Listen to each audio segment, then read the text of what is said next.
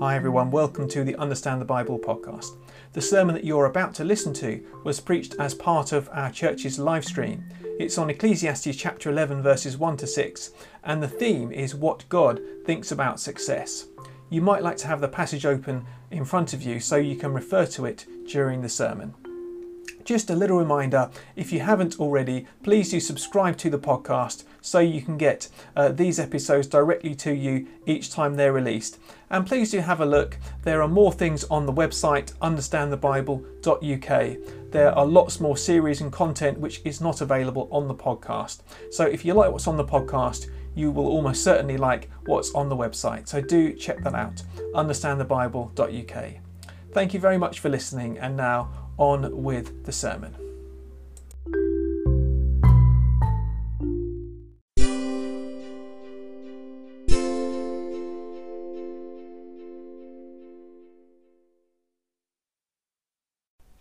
Hi everyone, we're going to be looking at that passage in Ecclesiastes chapter 11 verses 1 to 6 today. So why don't you turn to that passage in your Bible if you don't already have it open in front of you, as that may be helpful just as we go through. Ecclesiastes chapter 11 verses 1 to 6. Now, what do you think is successful in life? If I asked you, what would you consider to be a success in life? Would it be a good and satisfying job? A job well done? Would it be a happy marriage? Would it be maybe having the perfect house and home? Would it be having a big car or something like that, a sports car, fulfilling your dreams? What would success look like? And the second question is, how do we get there? How do we get there? Is it just a lot of hard work? Just a lot of, as they say, success is 10% inspiration and 90% perspiration. Is it that sort of thing? Just working really hard to get to where we want to be. And that's what we're going to think about a bit today, is what Ecclesiastes teaches us about success and where we should look for it. So Ecclesiastes chapter 11, in verses 1 and 2, we've got these slightly puzzling phrases. I think the NIV translation of the Bible kind of smooths it out a little bit. It says, ship your grain across the sea, and after many days you may receive a return. Invest in 7 ventures, yes, in 8. You do not know what disaster may come upon the land. Now, it's slightly puzzling what exactly Ecclesiastes means here, as we find so often in Ecclesiastes. The wording, if you look in another translation such as the ESV, slightly more literal, then it's not quite as clear cut as all that. It's not really clear whether it means business or whether it means just kind of giving and being generous with our money. If it means business, then what it's saying is basically, don't put all your eggs in one basket. Make sure you kind of diversify and make sure that you're not relying on one thing to get all that you need. Or if it's talking about kind of charity and giving, then again it's saying that we need to be generous, and we need to not hold tight to our possessions, just like Jesus said actually in Luke chapter 12 verse 15, for example, watch out, be on guard against all kinds of greed. Life does not consist in an abundance of possessions. I think it's that kind of message which is going, if it's talking about giving. Now, I don't think it really makes too big of a deal whether it's talking about giving in terms of business or giving in terms of kind of charitable giving, if you like. I think the big idea is really that we don't know what the future holds. We don't know what tomorrow will bring, and so that shouldn't keep us in paralysis. That shouldn't keep us from doing things. The fact that the future is uncertain doesn't mean that we should not do anything. It doesn't mean that we should just stay home and not do anything because we don't know what the future will bring. And so that should encourage us to invest. That should encourage us to give. whether it's investing or giving, it doesn't really make too much difference. Just using the money that we have for good purposes. And then in verses 3 and 4, it moves on. And it says, if clouds are full of water, they pour rain on the earth. Whether a tree falls to the south or the north, in the place where it falls, there it will lie. So verse 3 says, there are some things that we do know. Now, if you look up in the sky, and on a day like today, it's I can see it's a little bit cloudy as I'm recording this, and we had rain last night. And that's the thing, when you look up, you see the dark cloud, you see, there's rain coming. We can tell that, can't we? And it's the same thing with the wind. You can say when it's windy, you can almost guarantee, and I see this a lot. In fact, it just came across this yesterday. There was a tree down as I was out walking, or at least a branch. When it's been windy, that there are going to be trees down. And that's what we know is going to be the case, isn't it? See the rain, see the dark clouds, see the rain, see the wind, and you think about the trees coming down. So there are some things in life that we do know about the future, if you like, we can predict. But one of those things is, verse 4, whoever watches the wind will not plant, whoever looks at the clouds will not reap. So what the teacher is saying here is that if we spend our life just waiting and watching for the most favourable conditions, then we'll never do anything. If all we do is watch and look at the clouds and say, well, I'm going to wait for the perfect day to plant my seeds, for example, or I'm going to wait for the perfect wind conditions, then we'll never do anything. We'll always just be watching and waiting, but we'll never do. And it says, whoever watches will not plant, whoever looks at the clouds will not reap. If we're always waiting, then not only will we not plant, but we won't reap as well. There'll be nothing to reap. And so it's a warning against this kind of perpetual waiting for those favourable conditions. It made me think actually of 2 Timothy. I know we've been doing 2 Timothy on a Sunday morning. And 2 Timothy chapter 4 verse 2, Paul says to Timothy, preach the word, be prepared in season and out of season. So Paul says to Timothy, be prepared and preach in season and out of season. It doesn't matter whether the conditions are favourable. Don't look out at the world and say, the world's ready now to hear the gospel. The world is ready now to hear the Bible. Just preach it. It doesn't matter what the world is like. Just go and preach the gospel. That's our calling, regardless of what the circumstances of the world are like. And that's our command, rather than waiting, just carrying on waiting for the best time. And so in verse 5 he continues, as you do not know the path of the wind or how the body is formed in a mother's womb, so you cannot understand the work of God, the maker of all things. So he's saying there is still so much that we don't understand. He says we can't understand the weather, let alone the complexities of human life. How a baby is formed in its mother's womb. Now, it's funny, but this was written thousands of years ago.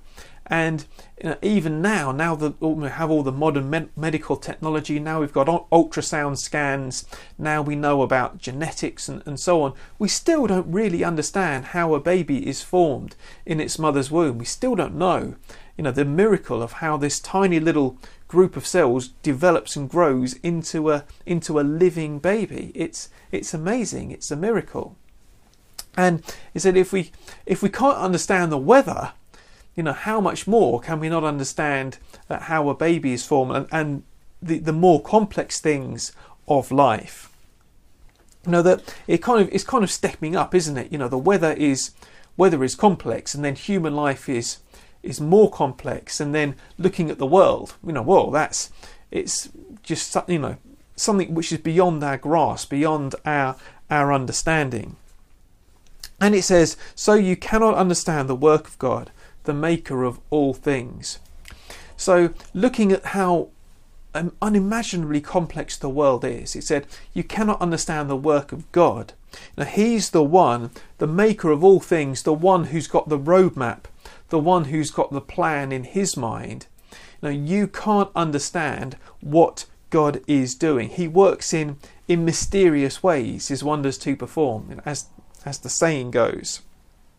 So we live in a world where we can't understand all of the complexities of life. There are so many things that happen. We can't even understand the more simple things in the world.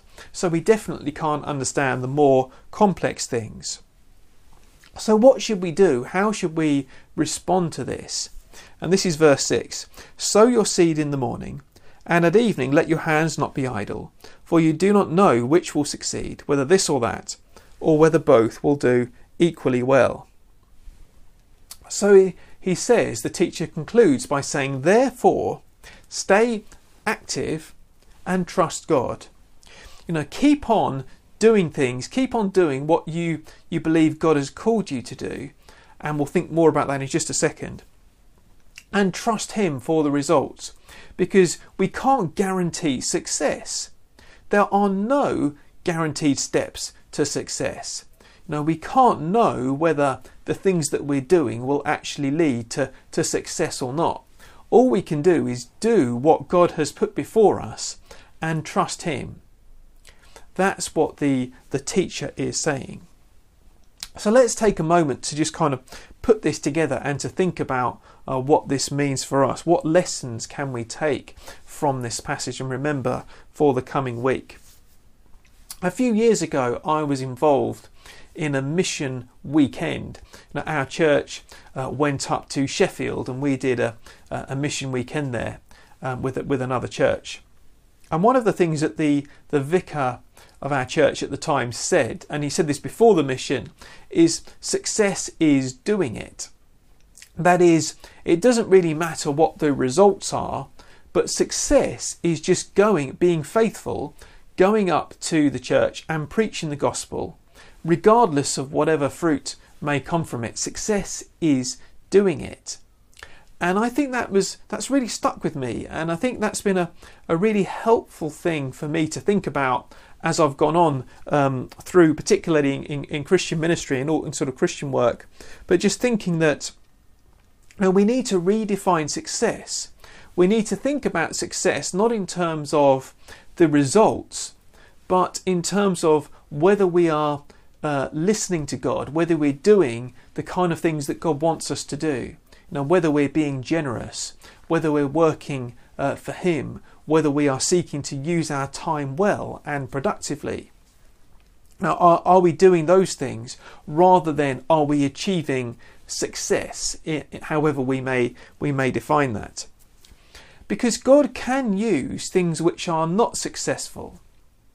Let me just give you one example.